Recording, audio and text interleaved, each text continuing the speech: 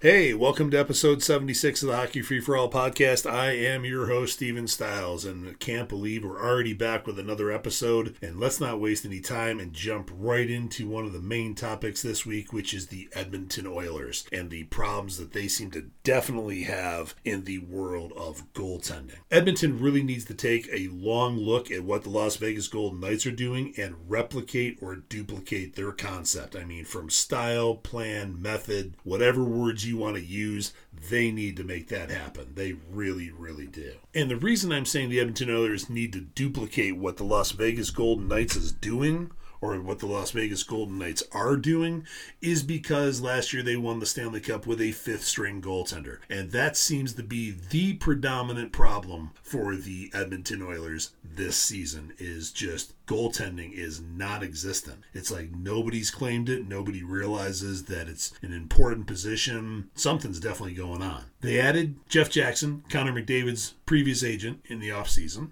Should be a great addition to the team. Certainly a hockey man. They have Kenny Holland as GM, one of the best GMs in the NHL for the last many decades. Unfortunately, Jay Woodcroft apparently was the fall guy. And although Connor McDavid, Leon Draisaitl, and many other players said he didn't lose the locker room, had no communication issues with the players, apparently something wasn't right. Apparently the executive management saw something, a trend, a direction that they didn't like. Apparently didn't think he was the right guy for the job anymore because he's out. But it still doesn't resolve the goaltending situation. The similarities between the Golden Knights and the Oilers are very, very almost identical. Both teams have a couple of superstars, Jack Eichel, Mark Stone, could also say Shea Theodore in Las Vegas. You have Connor McDavid, Leon Draisaitl, and maybe you add Ryan Nugent-Hopkins to that list. So the teams have the talent. They have the players with the tools. They have the players with the abilities. But Edmonton, right now, is just falling flat for a team that, by many, was considered a Stanley Cup contender, if not their year, quote-unquote. They look anything but that. They look worse than any brand new expansion team has looked in the NHL. They look horrible. And Connor McDavid and Leon Draisaitl can only do so much. But the team that has the answers for the Edmonton Oilers in goal is the Montreal Canadiens. And for some reason, and we'll get back to this a little later in the podcast, oh my God, Montreal's carrying 3 goaltenders almost 20 games into the season. How can they possibly do that? Why not? They're in a rebuild. This is the time in Montreal for development and to see what skills every prospect, every player within the organization has. You're not always going to have that type of honeymoon. You're not always going to have that type of opportunity and time to be able to do things like that and evaluate. They've got it right now. So why not carry 3 goaltenders? It's not like somebody else is knocking at the door ready to make the roster. You don't want to rush Sean Farrell. You don't want to rush Joshua Roy. You don't want to rush William Trudeau. But we'll, again, get back to the Montreal Canadiens. Right now, this is about Edmonton. But the way that the Montreal Canadiens can help the Edmonton Oilers is either with Jake Allen, Sam Montembeau, or Cayden Primeau. Just depends on what Edmonton wants. Do they want the great unknown, the youngest rookie, potentially to be there the longest time and become a cornerstone? Cayden Primeau would be that selection, but I don't think Edmonton wants that. They want somebody a little bit more proven. So is that answer Jake Allen, who is certainly maybe not a number 1 goaltender, but definitely a 1A and capable of playing 30 to 35 games per season. Playoff experience, maybe he can help existing goaltenders on the team maybe settle down a little bit. He could be a mentor, if you will. Or do they want Sam Montembeau, who has a very attractive contract that runs out this year at $1 million or just under, and had a better than expected season last year, had a great World Cup Juniors this offseason, but unfortunately hasn't quite looked the same, at least to me, in Montreal. Some people were saying he's playing great. I'm not seeing greatness in his game right now. I think based on the 2 games that Cayden Primeau has finally gotten into with the Detroit Red Wings and the same Golden Knights that we're talking about from Las Vegas, I think has looked by far and put in the best goaltending performances of the season that Montreal has had. So again, at this point, I think Cayden Primeau is the goaltender in Montreal, and I wouldn't have said that at the beginning of the season. But I think he's the guy that should be given all the opportunity. He's the youngest. He's got the least wear and tear. He doesn't have as many injuries on his health as the other 2 goaltenders have. I say trade Montembeau to the Edmonton Oilers. I think he'd be a perfect fit for him right now. He's of that mid-20s age bracket. A lot of mid-20s guys in Edmonton and stuff like that. And for Sam Montembeau, although Edmonton is a Canadian city, there's just less pressure in Edmonton than there is in Montreal. maybe that's beneficial to Sam Montembeau. Maybe not having to be the guy, or most nights going, oh man, if I let in more than 2 goals, we're done. Connor McDavid and Leon Draisaitl can score goals at will. So maybe that helps him confidence-wise of if he gives up a bad goal, maybe the recovery is very short-lived and doesn't take very long. But I think Montreal offers Edmonton the solution in goal to resolve their issues at this point. With the offense that the Edmonton Oilers have,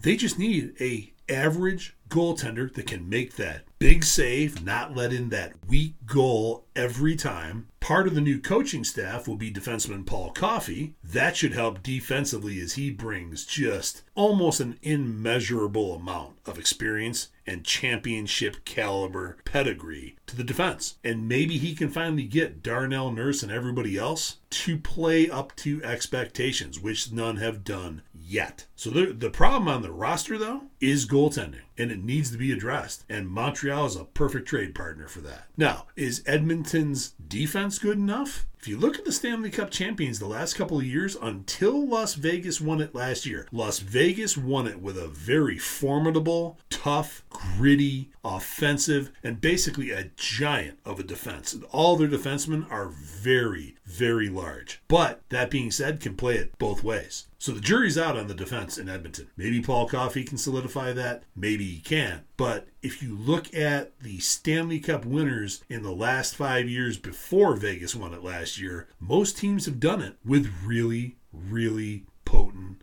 offenses. And the league has been evolving for decades now. Everything has been moving towards an offensive direction. Now, do I necessarily agree with that? No, I think a good defensive game is as entertaining as a shootout. But apparently a lot of people come to games to see more and as many goals as humanly possible. I don't think it's really a game at that point. I think it becomes more of a all-star skills competition at that point. And I say at that point, those fans should go to an all-star game or a skills competition because I like to see a good competitive game. And that holds true in any sport, for me at least. But back to the Montreal Canadiens. The Montreal Canadiens actually can solve the goaltending problems of several teams. And there's 3 teams currently with goaltending problems. It's not just Edmonton. Carolina has a problem too. Carolina has lost their starting goaltender, or one of their starting goaltenders. And New Jersey is still looking for a goaltender to take the reins and take over the position and retain that position as their own. So Montreal has those opportunities as well. But the whole concept of Montreal holding on to 3 goaltenders and how bad that is, Montreal doesn't have a Henrik Zetterberg. Montreal doesn't have a Martin Broduer in their franchise right now. So it's not like there's a great goaltender, or it's not like it's insulting a goaltender that has established themselves and is a solid career goaltender. Nobody's ran away with the position of who's going to be in charge of the goal in Montreal. So at this point, Cayden Primeau, to me, has made massive steps forward in the games in Detroit and Las Vegas. More so, quite honestly, since he's come out of Northeastern University. The last time I was that impressed with Cayden Primeau was when he played for Northeastern University before he turned pro. So that's great news for Cayden Primeau, because a lot of people were wondering, is he ever going to get a start? If he does, what will he look like? Will he be rusty? Will he fall flat on his face? Is he even going to be an NHL caliber goaltender? Montreal just doesn't want to send him down on the waiver wire because they don't want to risk to lose him for anything. But what's he actually going to become? And he has demonstrated in Detroit and now Las Vegas, he is a very, very capable goaltender, as he literally turned back 18 shots in the first period the other night against the Las Vegas Golden Knights. So he's proven he can do it. So given the situation in Montreal where there's so many rookies, I say right now, and Montembeau and Jake Allen aren't going to like this, but I say give the starts to Cayden Primeau. Don't play him 30 games in a row or something stupid, but play him 5, give him a night off. Play him 5, give him a night off. See how he does. And the reason I say that, and I know there's going to be some people that are going to take issue with that, they're like, oh, well, Jake Allen, though, earned it. I mean, he's the veteran. He deserves the first shot. Maybe, maybe not. He's been injured a lot. Clearly, he's proven that he has a limitation on the amount of games. As the guy to come off the bench, as the guy to fill in on occasion, as the great team, great locker room, great mentoring presence, yes, he is all of that. But his health and stamina has been questionable the last couple of years. And that's not on him. That's just an unfortunate reality of the game and the amount of years that he's been in it. In the case of Sam Montembeau, he too has shown limitations as to how many games in a row can he play. I mean, he played 39 games last year, more than that was expected, but I don't see 50 or 60 games a year in him. Now, there's a big argument going on around in the league of how, well, goaltending has changed. There's now, you have two. You kind of have split duty, if you will. I'm curious to see how long that lasts. I still think you have to have a clear-cut number one and a very capable backup that can go in, salvage a game, replace the starter if he gets injured, replace the starter if he's having an off night, or if he's had just a run of games and is just dead exhausted and has got nothing left in the tank. But I don't know having two starters is going to fly for very long. It might be it's working really well right now, but in a couple of years, people say, yeah, that was just kind of an experiment. That's over with now. Cayden Primeau is the youngest at 24. Granted, not much younger than Montembeau, but again, taller, has a bigger physical frame, should have better endurance than any of the others, and let's see if he can be your next 50-game goaltender. At least in the high 40s, but preferably 50, 52, 55, somewhere in there. I think the days of playing 70-plus games like Martin Broduer did 3 straight seasons in a row, yeah, that might be a little excessive and a little over the top, to say the least. But expecting 50 out of a goaltender, especially if they're making anything $5 million or more per season, kind of a basic expectation. And that's the other thing I've noticed in Montreal. There were people all this offseason of, we got to give Sam Montembeau a new 6-year, $6 million contract per season. No, we don't. No, not even close. At the very minimal, if Montreal doesn't trade any of these goaltenders, at the end of the year, they need to reevaluate where these players are at. They don't need to sign any of them to extensions during the season. They need to let this season play out and see what they have. They're in a critical part of their development. Now is when who's going to be the next goaltender, who's going to gel or have chemistry with the team, become a regular teammate with, fit in, all of those kinds of character issues and stuff like that and development issues. That time is now. Or they need to be able to draft a stud goaltending prospect in the high first round that can walk right in next year. Because Cayden Primeau is about the most exciting news the Montreal Canadiens have in their goaltending organization, prospect-wise, right now. Jakub Dabish clearly is going to take some time to develop, which should be expected. Any of the other prospects, really, from Quentin Miller to Evgeny Velikov to Jacob Fowler, they're in college. They're in juniors. They're in the Russian league. Okay? They're going to take time. And if anybody thinks, let's say Jacob Fowler has an amazing year at Boston College this year,